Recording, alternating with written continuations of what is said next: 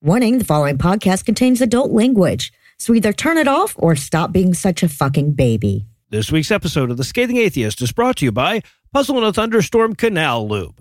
Guaranteed to keep your waterway running smoothly even if his container ship is golden class. PIAT Canal Lube, because it turns out Eli can just draw a C on it with a Sharpie. And now, The Scathing Atheist. Hello, somebodies. I'm Danny. And I'm Trevor. And we're the Nobodies from Nobody's Podcasting. Now, we're certainly not professors of science. In fact, I think we're just kind of godless heathens. Definitely godless idiots. But we can assure you that we did, in fact, evolve from filthy monkey men.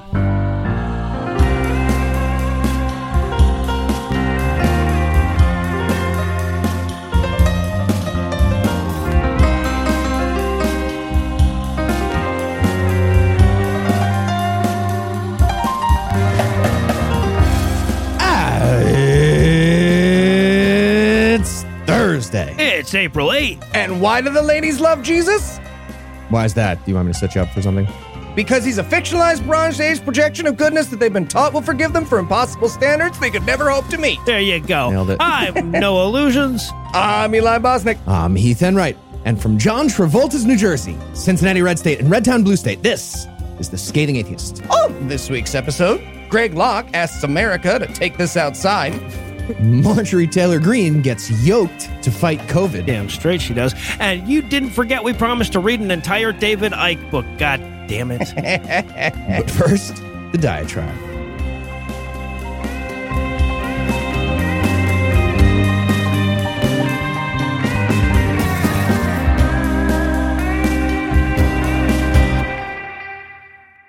I'm scrolling through the Washington Post the other day. I come across a story about magical healing crystals.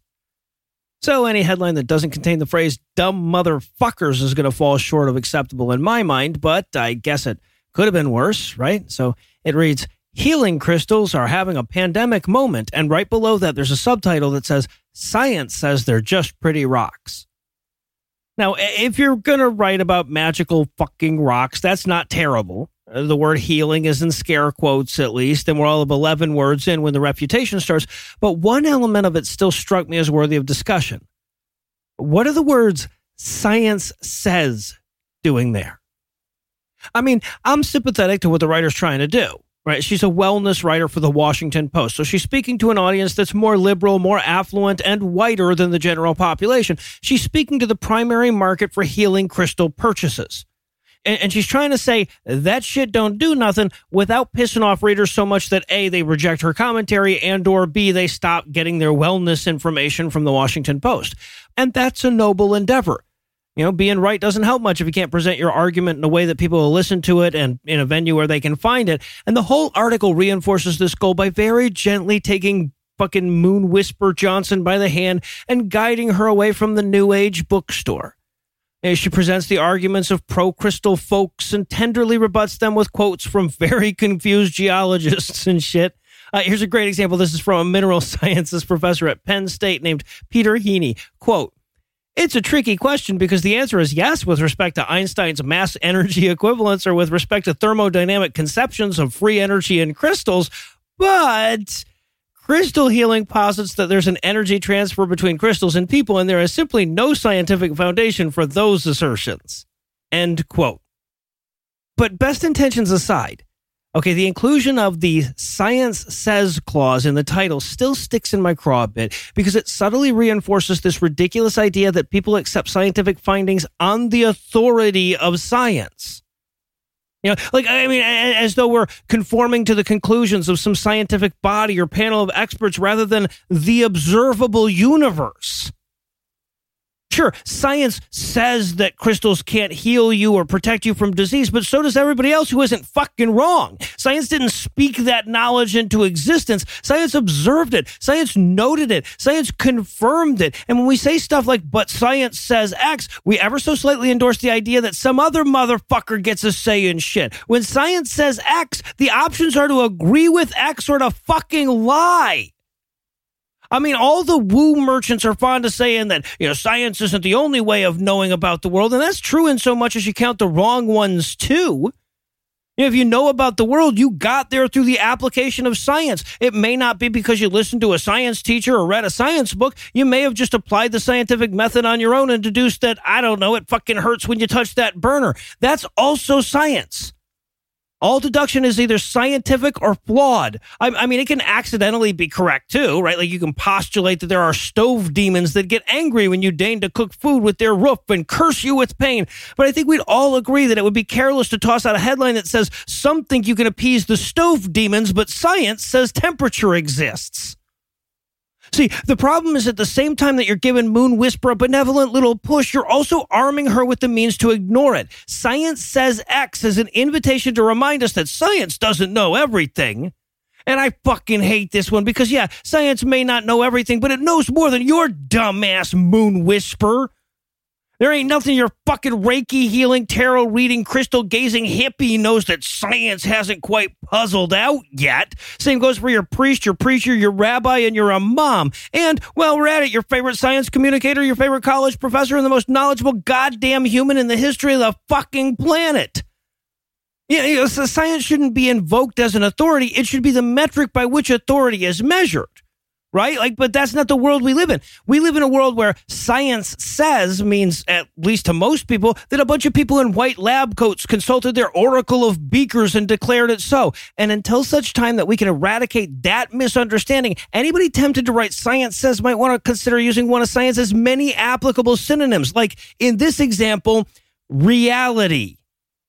They're talking about your Jesus. We interrupt this broadcast to bring you a special news bulletin.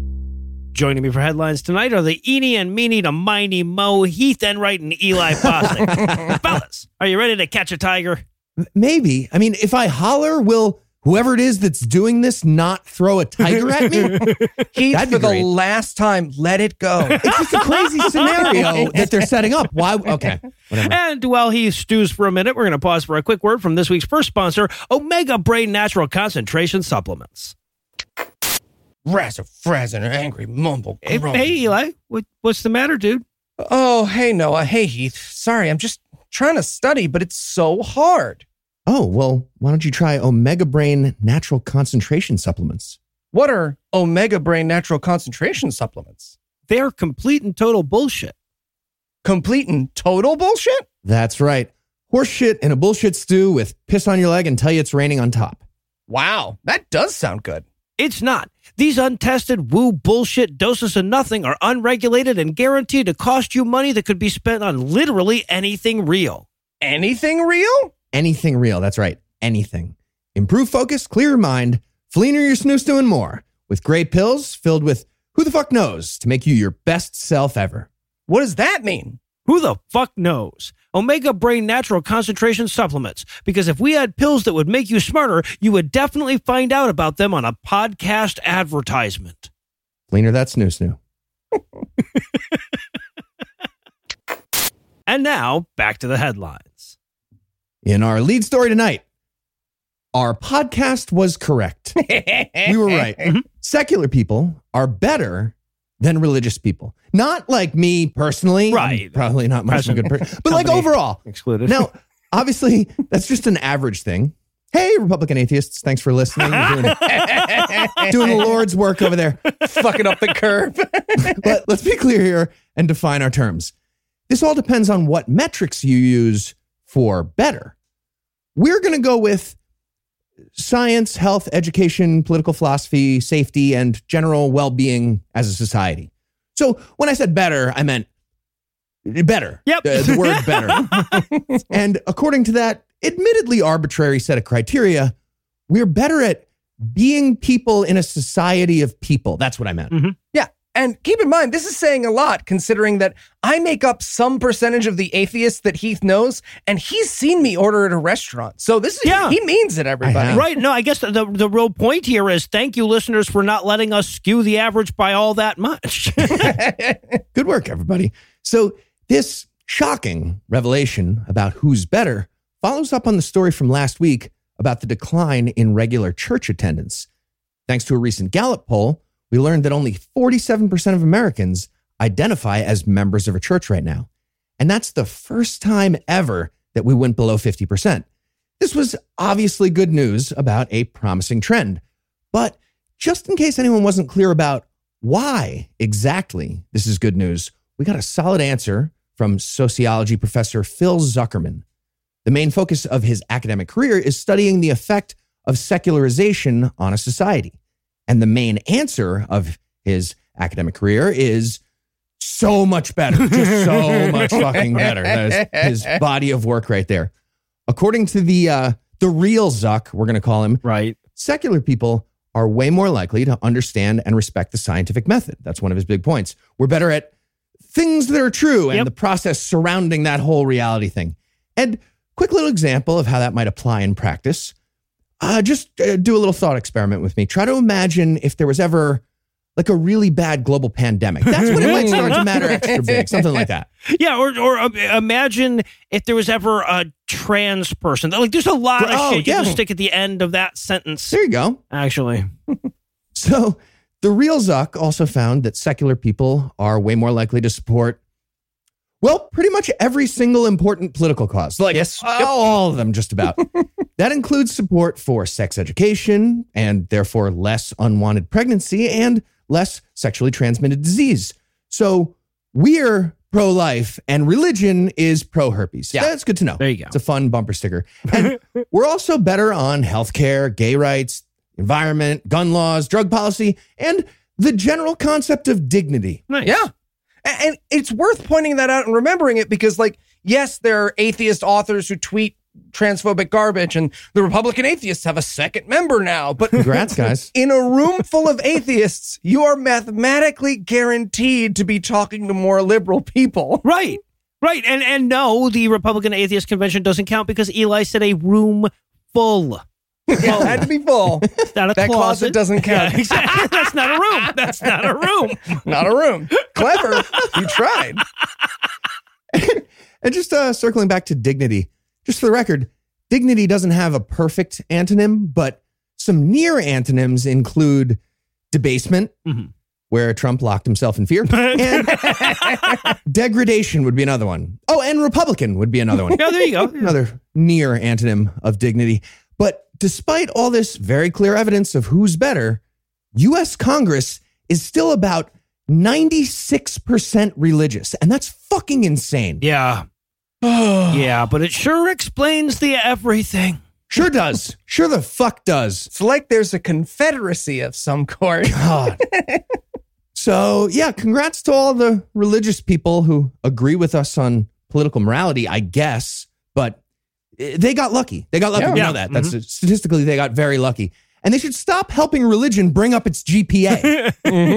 Until I hear about a new Bible or a new Quran getting adopted in big numbers by all these progressive churches, they can mostly shut the fuck up and help quietly with the stuff that they got lucky on. There Yeah, you they go. stole our things. Right. We didn't take any of their things. Yeah. And in Thar He Blows news, gentlemen, quick game. I'm going to give you the name of this story's subject, and you are going to guess why they're on our podcast. Are you ready? Okay, let's do it. George E. Langdon IV. Ooh. Went snowboarding on a painting of his great-great-grandfather. Shut down a teen center with Donald Trump Jr. First man to eat his own lower jaw. Oh, good one. Ooh. Said that an island of gay people would die out because gay people don't reproduce. There it is. Oh, I That's the knew we one. That was the last knew we one. would Okay. get it. Yeah, though, Okay. to be fair to Heath, he could also have done those other things. Yeah, right. I No, don't there's want to that. say Yeah, that do you he know didn't. who's the first man to eat his lower jaw? No. Exactly, yeah. So the Albany County legislator was giving a speech at a seminar called Return to Liberty Under the Constitution at Christian Camp Pinnacle when, in the middle of what can only be described as a spoken compilation of everyone who's ever lost a Twitter fight, he said, quote, everything God does is sustainable. It's sustainable. It goes on and on and on. What? It's perpetual. What? Sorry, when you have homosexual relationships, it's not perpetual. What? Give them an island, they'll be gone after 40 years. What? Okay? Because they can't. God created us to be this way. There's so much common sense that needs to be applied to our policies, Speeches? our procedures, Oh, okay. the things that we do in our government. Wow. End quote. I thought he was going to break down there and be like, "We common sense. I should not be talking. This is not common sense." Thought he's catching himself. No. Yeah. So unfortunately for George E. Langdon IV, people heard the words he said out loud in front of a camera and have called for his resignation, which means we get one of my favorite traditions here on The Scathing Atheist, the "I'm not the thing I very clearly just spelled out in words that I am" apology speech. Yeah. Cool. Which, in the case of Georgie Boy, went like this, quote, "I sincerely apologize to the LGBTQ community and all others for the hurtful remarks recently made at a conference. I have never been homophobic. What? Nor do I think any individual should be placed on an island." Way too specific, man. Definitely made it worse. You get how that's worse, I'm right? not sure what you're mad about, the homophobia or the islandedness. Is it? Fuck. Are you mad about the island? Yikes. "I deeply regret my foolish, off-the-cuff comment," he's in the middle of a speech when he says it, "that has caused so much pain. I commit to doing a better job of respecting diversity. You'd almost have to. I hope my years of past public service demonstrate genuine concern for all individuals. I will be taking time to reflect on how to best serve moving forward." End quote. Jesus, dude, you were volunteering at a Christian camp, so no, your past does not. Your fucking name is George E. Langdon IV. You probably got here fresh from colonizing a South Pacific island or something. Fuck you. Yeah, so unfortunately, George never did figure out what proper metaphorical container he was allowed to put gay people into. Huh. And so, yeah. I thought he was going to take some time to reflect. He Yeah, never- but he okay. never cracked it. He didn't crack it. And so he has since resigned, which is, I want to say, too bad. Feel like he had what it took to make it as a regular on our show. But you know what, George? Better luck next time, There dude. you Better go. luck next time. And in SCOTUS, it damn near killed us news tonight. If you trust shit like math, the Supreme Court is closer to theocracy today than it has ever been before. I'd like to stop trusting math, please. Do I have a religion for you? So, no, we learned that, well, I guess we learned that Burwell v. Hobby Lobby back in 2014, Yeah, but we sure. confirmed that more so Again. thanks to a new paper in the Supreme Court Review.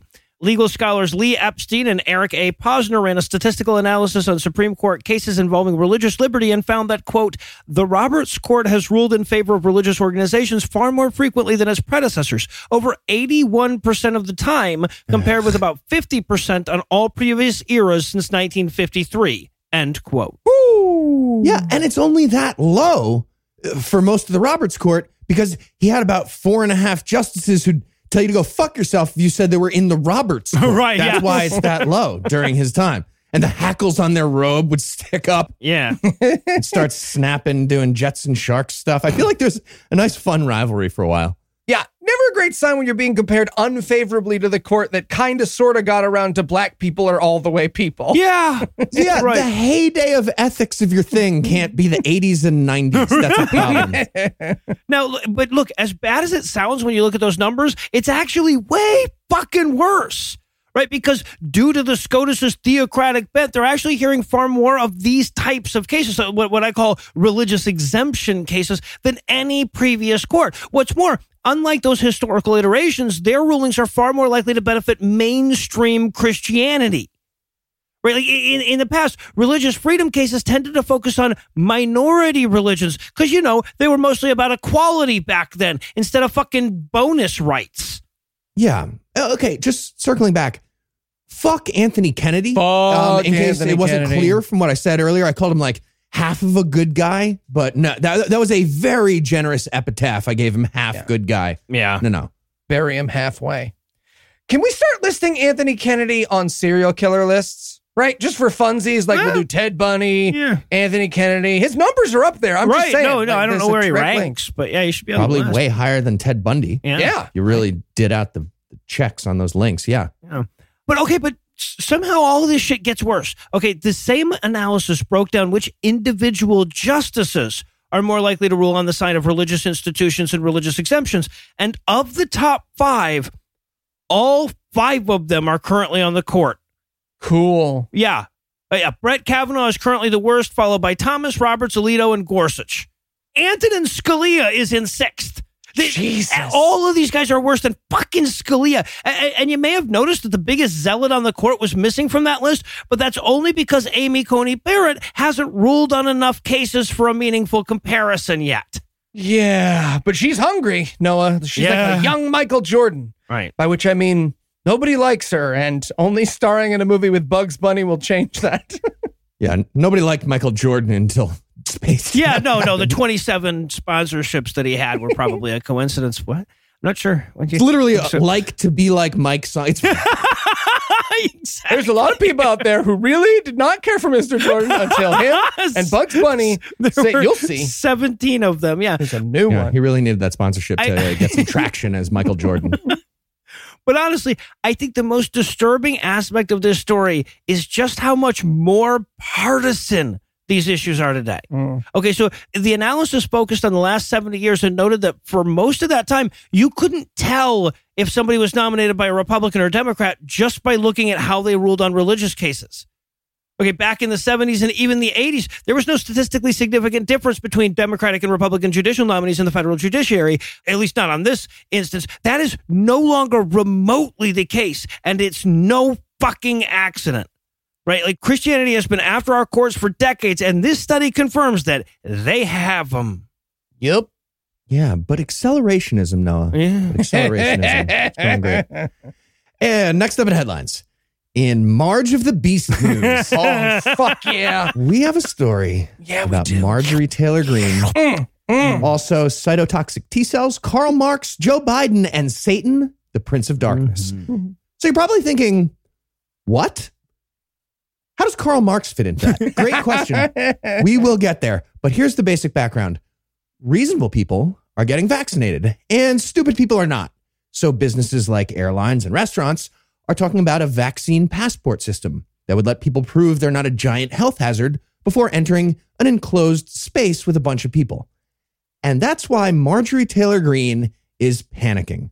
Her fellow stupid people might get banned from stuff. And yup, they might get banned from stuff. Yeah. We need to ban them from stuff. Yeah, it's crazy. The party that wants Honduran 5-year-olds escaping genocide to fill out a form and wait 6 years for a visa just got awfully picky about personal freedom. Yeah. Huh? It is weird. So weird. Yeah, look, and I'm not like a big tattoo guy, but if the rest of America agrees to get their vaccine passport tattooed on their foreheads or the back of their hands, I like just to fuck with Maytag and her ilk, I'm in. I will do. I'll 100% support. Patreon goal. So we heard about Madge's take on this when she made a ranty video from way too close to the camera, like a dignified member of Congress does when they want to express their measured opinion about something. And here's what she had to say. Quote, they want you to have a COVID passport. This would mandate your ability to be able to. What? Now, I'm going to stop right there for a second. Thank you. This would command your ability of abilities. That's the beginning of the sentence. I'm going to Not keep real reading here. promising open. Just so everybody knows, this is going to mandate your meta ability. This would mandate your ability to be able to travel, your ability to, she kept doing it, your ability to be able to attend events, and your ability to be able to buy and sell. What? That was the end of the sentence. Wait. I guess she's talking about people with like pop-up stores inside the airplane. I don't know. Continuing the quote. Is this something like Biden's mark of the beast? Because that's really disturbing and not good. It's fascism or communism, whatever you want to call what? it. I'd like to call it neither. I'm not going to call it fascism, nor am I going to call it communism. I was thinking vaccine passport. That's Right, yeah. And finishing the quote. But it's coming from private companies. So I have a term for that. I call it corporate communism. End quote. Tall shrimps. What, yeah, I need a filter that just replaces the words communism and socialism with oogity boogity in Republican communications, right? And the best part is, she's just describing a passport. Yeah. She's against passports. Guys, I think Magic the Gathering might be for open borders. I think she's an open borders candidate. That out there. Okay, so first of all, We absolutely should have vaccine Yes. passports. Yeah, of course. Personally, I want the Terminator glasses that check for the Bill Gates chip and you can't get inside my 10-foot force field without it. Missiles. But Yeah. yes, absolutely missiles. But definitely a passport for places like airlines and big events and small events and areas with length, width, depth, and time. Yeah, Also, we already have vaccine passports. Yes, we do. They're just not all the way organized electronically yet. You can't send your kid to public school without vaccinations. Unless, of course, you have a bullshit religious exemption that Marjorie Taylor Greene and her pestilence clan will definitely end up getting. But setting that aside, we also have, I don't know, driving passports, for Yeah, example. right. And passports. We have passports. Yes, We have port passport passing passports. ones. Yes. This isn't new. We're living in a society. This isn't numb. There are rules. And look, all the communist corporations she's worried about, as soon as they get done seizing the means of production from themselves, are going to have to decide whether to enact the kind of policies that are going to bring cautious, educated people into their venues and airplanes and whatnots, or the policies that bring in the kind of frothing at the mouth idiots that blame wildfires on Jewish space lasers. Choose wisely, guys. And one last thing about Marjorie Taylor Greene, and this is very, very important. So important. She made a video of herself exercising like a goddamn lunatic last week. Now, okay, exercise is great. That's great for the obnoxious exercise people. Yep. Blah, whatever. Good job. It's healthy. And I'm sure the clean and press weightlifting move is a very important civic virtue for the voters of Georgia 14. But after the weightlifting, she started doing what it appeared to be pull-ups plus electric shock torture from an invisible attacker. Now, I know nothing about workouts, definitely not any kind of pull-up thing, but there's no way that's a good, healthy move you should be doing. And I checked, and not surprisingly, it's a CrossFit thing called a butterfly pull-up, like the ones butterflies do. Yeah, right. And no, exactly. according to MTG, that workout was her vaccine. Well, she's immune to butterfly AIDS now. Okay. But now I want Madge to be part of all the irritating cults, right? Like next week, she has to make a video about the miraculous benefits of keto and then go through Scientology auditing. Okay, but bottom line, Marjorie Taylor Greene still has a fucking job as a U.S. congressperson. If she worked at TGI Fridays for the last 3 months instead of Congress, she'd already be fired for yelling a slur at a secret shopper. Yep. Guaranteed. Yes, she would. I need Congress to have a higher bar than TGI fucking Fridays. Yeah. You're not allowed to pose in front of a poster of your manager at TGI Fridays with a crosshair on their face. You can't do that. Probably not. I would imagine no. And in Sandy No Facts news, you know, with all the reporting we do on this show about rape and bigotry and creeping theocracy, it's easy to forget that religion ruins everything it touches. Food, movies, and of course, sports. And we got a great example of that last one this week in a New York Times profile on an up-and-coming high school baseball star, Eli Klingman, who told reporter David Waldstein that he can't wait to throw a major league contract in the garbage because Fridays belong to God. All right. Well, good luck. Pretty soon, Eli belongs to TGI Fridays. So. No, they'd make his ass work weekends too. It's true. We actually dealt with that at the TGI Fridays I worked at. It was ridiculous. Really? People, yeah. They were granted, they made less money because of it because Fridays and Saturdays are good money days generally, but so stupid. Yeah. So for those of you who aren't familiar, Klingman is a Shomer Shabbat, which means he doesn't work or play baseball on the Jewish Sabbath, which is from Friday at sundown to Saturday at sundown. Where, you ask? Go fuck yourself. And since baseball happens on Friday and Saturday during the sun having times, Klingman's chances of going pro are about the same as his chances of God being real. 3,000 years of beautiful tradition from Moses to Sandy Koufax. Yeah. Goddamn right. He's living in the fucking past. Who's in charge of scheduling Major League Baseball? Yeah, for real. Now, as disappointing as it is to see a young person throw their future away for an invisible sky wizard, the New York Times actually pointed out that Klingman could still play baseball if he's willing to be a catcher. I guess catchers get days off, sweet gig, and he could set his days off for Fridays and Saturdays.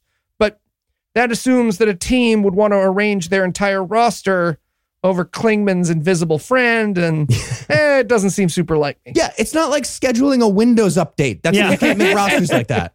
And look, and this is where the parents should be able to teach kids whatever they want about religion. Argument breaks the fuck down, right? Because they're not also required to let them know it was all bullshit on their 18th birthday or anything. Exactly. One less block that will stand in my child's way of being a pro athlete.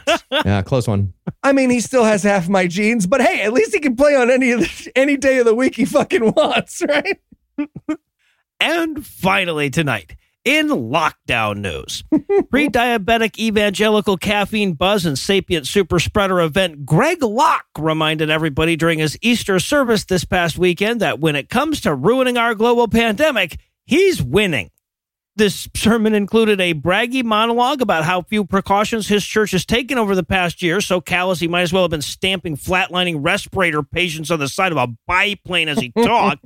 He had a lengthy Schwarzeneggerian fantasy about how many atheist special ops ninjas he'd fight for Jesus. Interesting. And, of course, he openly mocked the few people in his overcrowded church who bothered to wear a fucking mask. Okay. I just want to say naming a specific number of ninjas was a mistake by Greg Locke. We're getting one more than that. Right, obviously. We have enough trans listeners that if we did a live show in Greg's hometown, we could absolutely get him to the mist himself and his family just by standing outside looking scary. I'm just saying, people. So he opens up talking about Jesus and shit, like he's supposed to. It's Easter, after all. But before long, the bunny takes a backseat while he rails against mask mandates and the way that some assholes want to trust scientists more than the Bible, but not him. As he's quick to point out, he's literally taken zero precautions at any point during the in-person services that he has held throughout the pandemic. And then we reached the Michael Bay portion of the sermon. Quote, law enforcement will roll up in tanks. They will drop down from helicopters. It's going to take the entire United States military to roll up in this parking lot and tell us, hey, we can't worship Jesus, and that we got to shut down our church, and that we can't preach, and that we can't pray, and that we can't.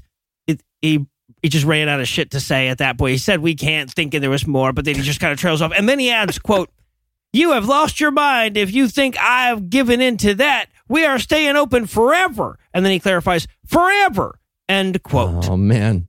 If only Jesus knew about risk control as much as Greg Locke. Right? Oh, sorry, Heath, I missed your last joke. I was saving the audio file of Greg Locke saying he's staying open forever, so I can play it on a loop outside his church when it inevitably shuts down because he's a smuggler of child prostitute, tax fraud, fake Bible, secretly gay, sexual harassment, whatever it is in the next couple of years. If we've learned anything in doing this show. But yeah, when the atheists rappel out of helicopters to try to take his Jesus from him, he'll be all pew. But then, immediately after that rant, immediately after the PQ part, perhaps upon realizing that it may yet be some time before he can sate his bloodlust on well-armed, godless militants, he decided to kill some of the people he had on hand. His very next words were, quote, and unless you're under a doctor's orders, and a few of you are, take them stupid masks off when you come into this church. There, I said it on Easter. Take them stupid masks off. End quote. Yeah, I have it on good authority that if you die, 3 days later, you'll be back. That's our whole thing. Don't be a pussy. So yeah, Greg Locke cares more about his power fantasy than he does about the lives of his congregants. And that is not my editorial summary of the situation, by the way. That's literally the thrust of his Easter sermon. Yeah. So if we have any listeners in Mount Joliet or the greater Nashville area, really, the formula here is pretty simple. Okay? Dunkin' Donuts cup full of sugar with a dash of coffee for color. Yep. Box, stick, string, postage. Right? You already wanted to do it, and now you know you'd be saving lives. Or just wait for our live show in Nashville, and you can watch our trans army do It's the Miss thing. What we're saying is you have options. You have options. All right. Well, apparently Eli and I have to have the no publicly telegraphing the future movements of the trans army conversation again. So we're going to close the headlines here. Heath, Eli, thanks as always. Greg Lock and Load. And when we come back, I'll spend yet more of my adult life voluntarily tackling the question of whether water can remember shit.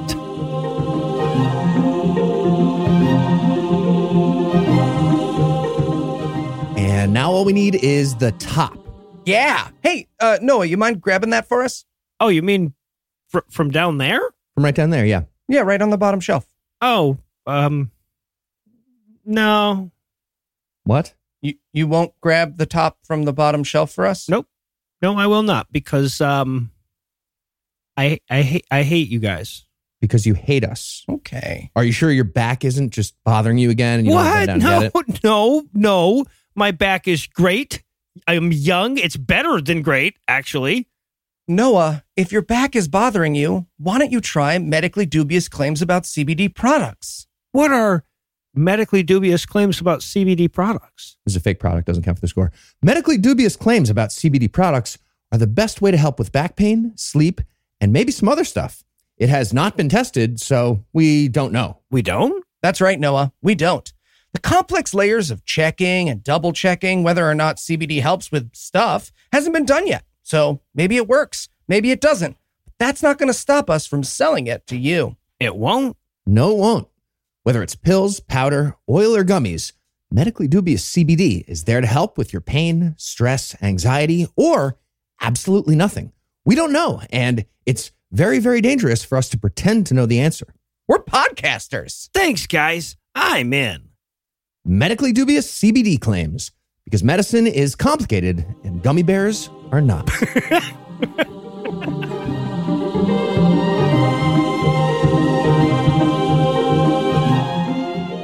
It's time for us to once again revisit David Icke's book, Everything You Need to Know But Have Never Been Told, which means that I find myself facing my greatest challenge to date, summarizing what the hell David Icke was talking about last time. So, reality doesn't exist on account of all that empty space in the atoms. Other dimensions can intrude on our frequency, which again doesn't exist. Not our amplitude, though. No, just our frequency. And if you think quantumly enough, the rocks will tell you their turn-ons and turn-offs. Did I miss anything? You are. Amplitude. All right. Well, on that note, we're going to venture back into this asylum. We're going to pick up midway through chapter 1 because fucked if we could make it through a full chapter at a time. And we're going to rejoin the conversation with him explaining that only the parts of reality you're looking at exist at any given time. Oh, in other ray words, tracing. in other words, I can't go crazy when you're looking. Guys, somebody keeps looking. I'm trying to make a new dimension appear. Somebody keeps looking. Who's fucking it up? He's definitely yelled that before. Yep. Oh my God. Okay. So for this example of how reality doesn't really exist and we're making it with our minds, he uses firewalking as an example, right? Because either he doesn't know it's a trick or he doesn't know that you do. Yeah, the quantum Tony Robbins argument. I did not see that coming, I'll be honest. He surprised me. Right. And no, and to be clear, we're still in chapter 1, and he is already telling his readers they are immune to fire. Yeah, because of George Barkley. It's weird that firewalkers can't do eyeball stuff, though. Yeah. Right? Seems like they would do something. Maybe they're not reading enough Barkley. I don't know. That's right, everyone. I broke a board with my foot at age 4 to get my yellow belt because of how quantumly attuned I was. That's right. That's right. My God, at one point he says, I saw an article in the Epic Times. If I may quote this scientific journal I found in the checkout line at the grocery store.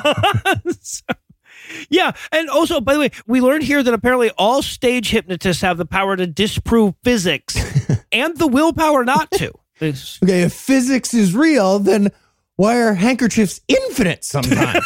Infinite. Yes. Yeah, stage hypnotists have such incredible willpower that most of them choose to make their living doing the late, late show at the Chuckle Hut and not speak to their estranged daughter. Right.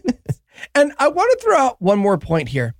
I cannot stress how many of his figures, we're on figure 48 now for the record, are stock footage that I am guessing he didn't buy with swirlies in front of them. That's it. There's visual aids for so much stuff, but none of it, like, it's not that we don't need a visual aid, it's that no sense was ever made. Right. So if you just put a picture now, still nothing. Yeah, exactly. We did need some clarification. We just didn't need these pictures. Just not that. So, okay. He also teaches us at this point that the world is actually holograms, which, to be clear to those who purge this shit from their minds over the last month, is just a rephrasing of the same goddamn point that he's just been making over and over and over again. Yeah. Same wrong point. Yes. Usually when I have to hear this much wrong this quickly, someone at least has passed the bowl to me by now. Right? Yeah, exactly. Either you're smoking one or supposed to put money in one. Yeah. No, this is the best his pictures ever get at this point, right? Because he has like 9 different pictures that are just like, can you believe that motherfucker right there's a hologram? That's not real. That's Quote, holographics is mimicking the very holographic reality that we experience as life, end quote. Folks, I have made it through 290 plus Christian movies, and I almost quit this section of our podcast at that sentence. Also, I'm pretty sure one of those 9 visual aids is exactly the character select screen for Dance Dance Revolution. I'm 100% sure. He's using that to debunk physical reality. Yeah. Dance Dance Revolution. That, and then another one is those ads on Pornhub that are like, try not to come. yeah, right. Well, but then he's like, well, if what I'm telling you isn't real, then how does acupuncture and reflexology even work? Oh, it doesn't. Can we stop reading the book now? right. Oh, Yeah. 2 votes. 2 votes. Oh, Jesus. Also, I'm sorry. Still first chapter here. Did we just come across this third Matrix comparison? Yes, we did. That applied to the same thing in the same way? Yep. Also, spoiler, I did a Control F, and he uses the word Matrix 90 times. Oh, Jesus Christ. 90 times. We're on number 3 here. Yeah. Also, by the way, I checked a few other words because I got curious. He says quantum 104 times. We're on number 29 right here. Mhm. But that's not the real focus of his work, as we all know. He says the word Jewish 152 times. Wow. And we're not even on number 1 yet. Wow. If you also include Jew and Jews, it's 207. If you add Zionist, 391. Wow. Add Israel, 777. Jesus. And if you add Soros, 867. Jesus fucking Christ. That is 1.25 J-bombs per page for 689 pages. Jesus Ooh. Christ. And for those of you who are wondering, according to my casual search of the internet, that does beat the Quran for Jew mentions. Wow. We have a new champion, my friends. We have a Holy new champion. Surprise on the brackets. Okay. Seriously, you do a word cluster on this guy and it's just like Jew, slur word, Jew. Yep. God. Yep. Oh, God. Okay. So now he does the time is relative, therefore it doesn't exist speech. And I'm like, no, when you define a property, you can't use that to prove it doesn't exist. But he tries to distract us from that by yelling now in all caps a lot. This is so good. For real, though. Right? Like, this is the point where he starts making the point that only now exists. And he does it by saying, what time is it now? Is it right now? Now? How about now? Is it then? No, it's now again. I could do this all day. And I'm like, stop. Don't, though. He literally puts day in quotes at the beginning of the segment. Yeah. Like he's being ironic, like, look at me existing in this day of the mortal days. I'm having a really good day. It's a really hard day in the space time, like a fucking noob day. Hipster. The quotes around words in this book, you could insert quotes around words randomly in this text with a computer, and it would make more sense than how he uses them. Yes. And this is where David Icke learned about the DVD, and his mind was blown. Yeah, He spends an entire page being fucking fascinated by a disc full of nows, because a 2-hour movie is like 120 nows, each of which has like 60 nows, each of which has... It's like so many fucking nows. It's a lot of nows. If he ever does another interview with anyone, just show him a fucking flip book and he'll be like, Warlock Jew, Time Lord, Doctor Who, get out of here. Dr. Jew. Well, and he keeps saying, like, scientific experiments are increasingly showing, and then he'll say some turd-bakingly crazy thing and not cite any experiments, right? Yep. He just said in the book that scientific experiments are increasingly showing that you can manipulate the past by doing shit now. No, the fuck they aren't. Okay, but how would they show that increasingly. All right, try to manipulate the not now. Too slow. Try again. Now. Try to do it. Not now. Now. You're stupid. More on time being relative here, he explains that athletes can slow down time with their minds. Not just athletes, great footballers, which again, in his mind, is him. Yep. This would be like me writing in my book, they say a great podcaster has a prehensile penis. Yeah, right. Oh, and in case you're not getting that quite, if you're not quite understanding, figure 61 is Neo dodging bullets. Literally. Neo. Okay. I'm calling it. The Wachowski sisters can sue this book. They can officially sue. All $9 could be theirs. And then we get this bizarre little aside subtitled The Scalar Connection. And let me just say that either me and Google or David Icke are wildly confused about what the fuck scalar means. He has no idea. No, if it makes you feel better, I didn't rely on either Google or David Icke, so I'm going with covered in scales. Oh, as there the you go. meaning. Okay, exact words from this section. The term scalar is highly controversial among scientists. And just for the record, scalar means number. Yeah. But like the simple kind, not with like any vector to it, just number. It's the least controversial thing that can be in the universe. Yes. It's the a priori concept of numberhoodness. But David Icke is using it to mean, again, quote, a field from which the realms of waveform and holographic reality ultimately manifest. Which, to David's credit, is a highly controversial way to think of three. Yeah. Yeah. He's not a scientist, though. It's not controversial with them. And okay, well, but now it's time to shit on all of modern medicine. Or, well, I guess he's already done that here and there, but now it's time to like dedicate a whole subheading to it. Yeah, the meme he leads this section off with, yes, you heard that correctly, is a picture of a doctor that says, "Trust me, I'm a doctor. The system says so." Which implies that you want a doctor the system doesn't say is a doctor. Yeah. You want a rogue doctor. Triple bluff doctor. What? Well, clearly you do, Eli, because doctors are one of the greatest killers ever known. Okay. No joke, though. That's the argument here. Yep. He's like, so who's always dying? Sick people. And who are they always talking to right before they die? Doctors. And that is genocide. Yes! I'm not Yes! exaggerating the argument. And if you're wondering what doctors are getting wrong, quote, mainstream medicine doesn't accept that the body is a waveform information construct and sees only the illusory physical form in perceptual prison of the five senses. Oh my fucking God. Yes. So yeah, you can mood yourself to health. Take that, all you cancer downers. It's all your fault.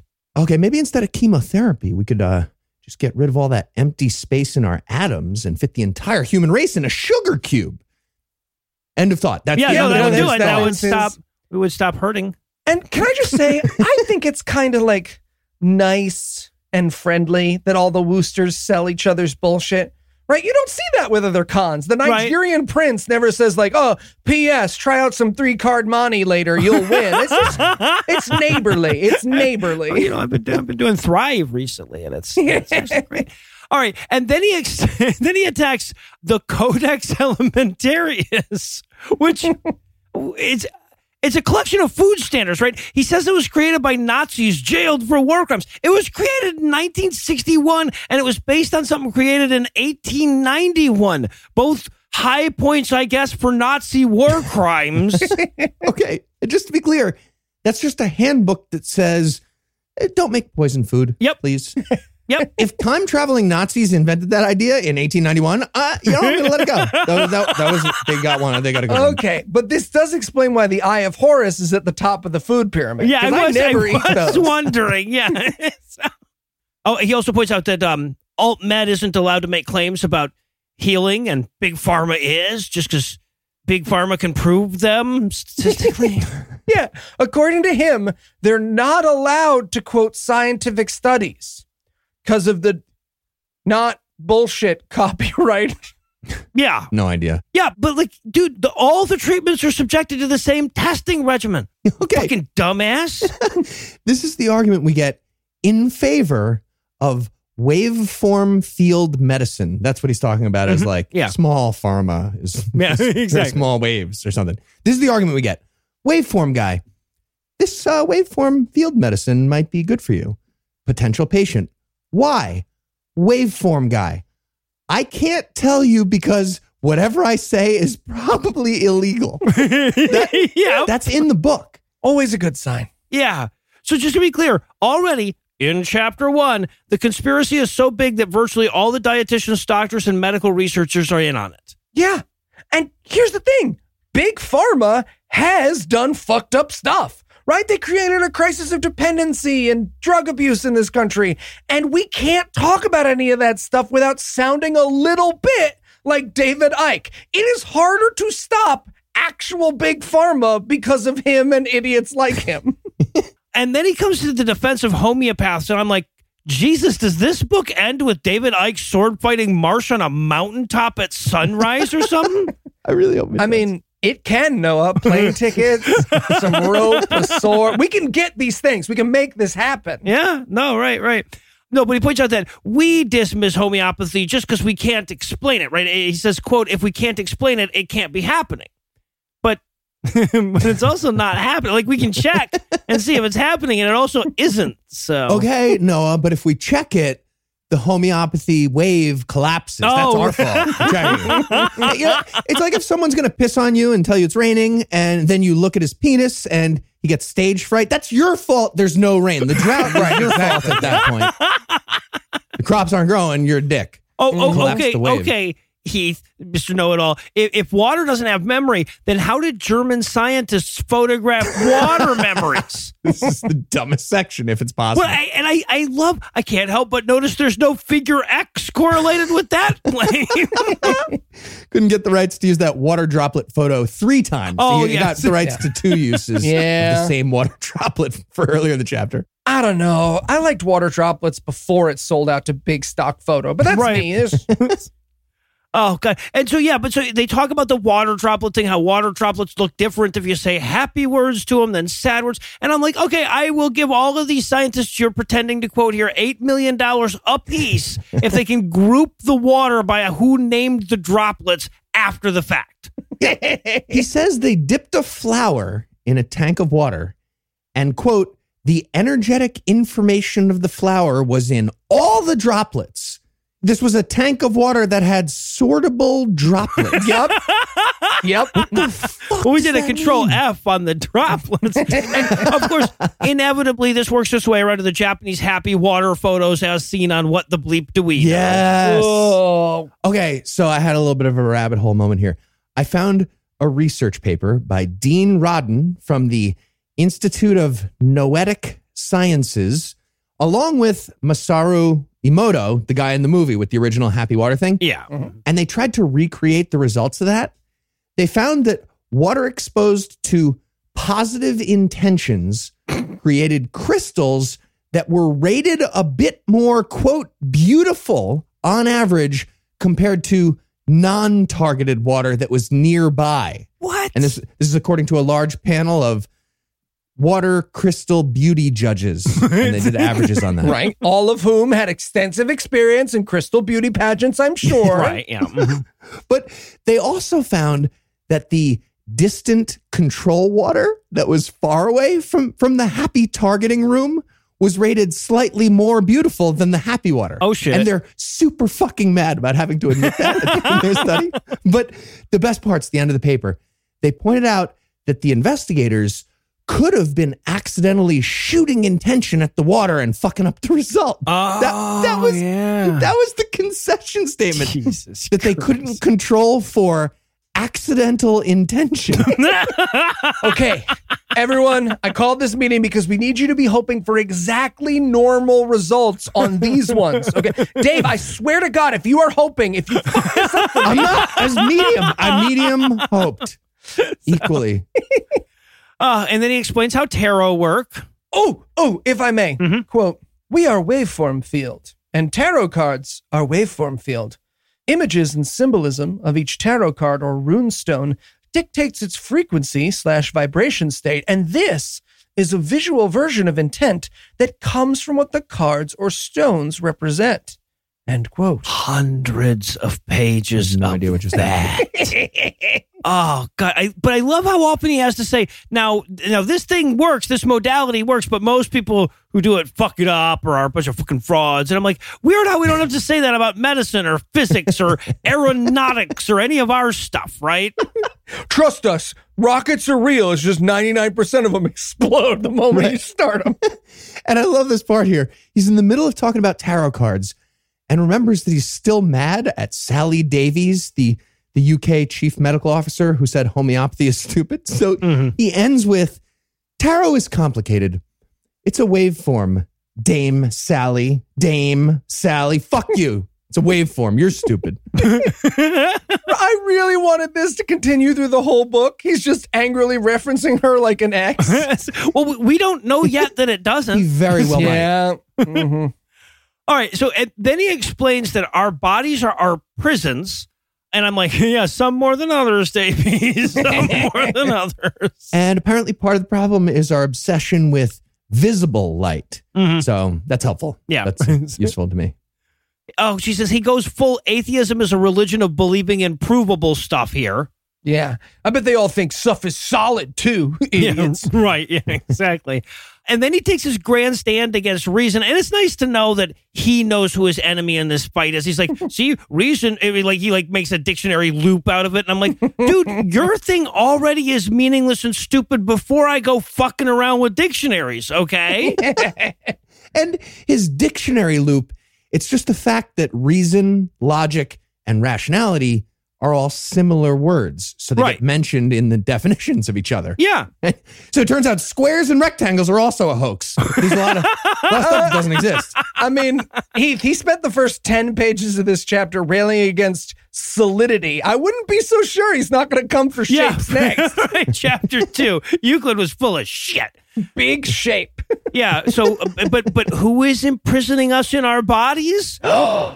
I guess we'll have to wait to chapter 2 to find that out. Oh, man. Yeah, right. Way to tease it. All right. So to close things up, I have a quick question. If you had to summarize this chapter in one sentence, would you be a 15-year-old getting stoned for the first time? And would that sentence start with, whoa, man?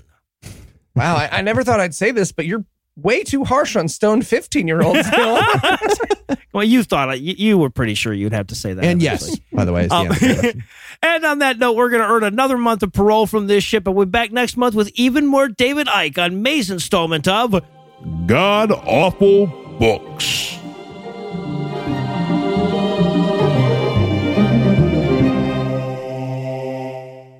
Before we move into your memory registers and slowly start to fade out, I want to congratulate our friends Tom and Cecil from the Cognitive Dissonance Podcast for 10 years of podcastery this week.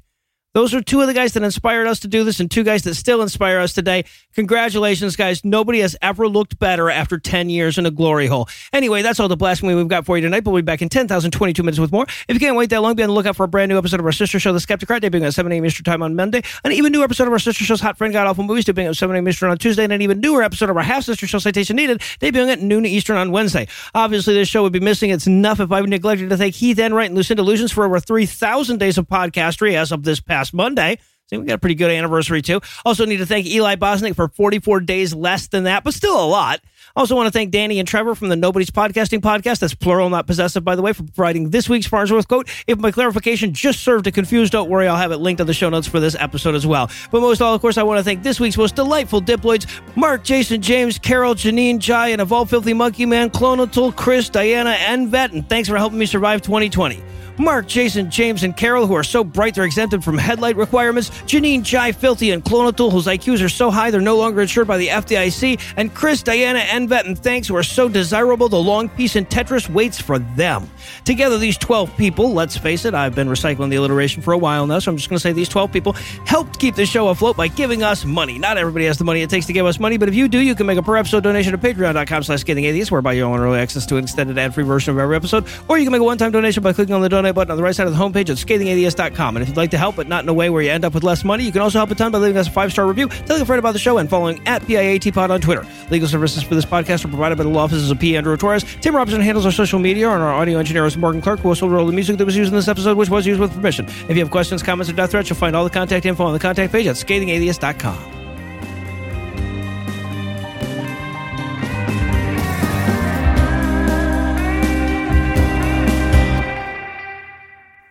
Sorry, I got a helicopter going by. I feel like might be. Yeah, I heard that too.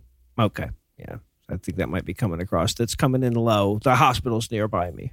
They're Are you trying to near stop. Greg Locke's church? I was telling you, beat me to it, you son of a bitch. The preceding podcast was a production of Puzzle and a Thunderstorm, LLC. Copyright 2021. All rights reserved.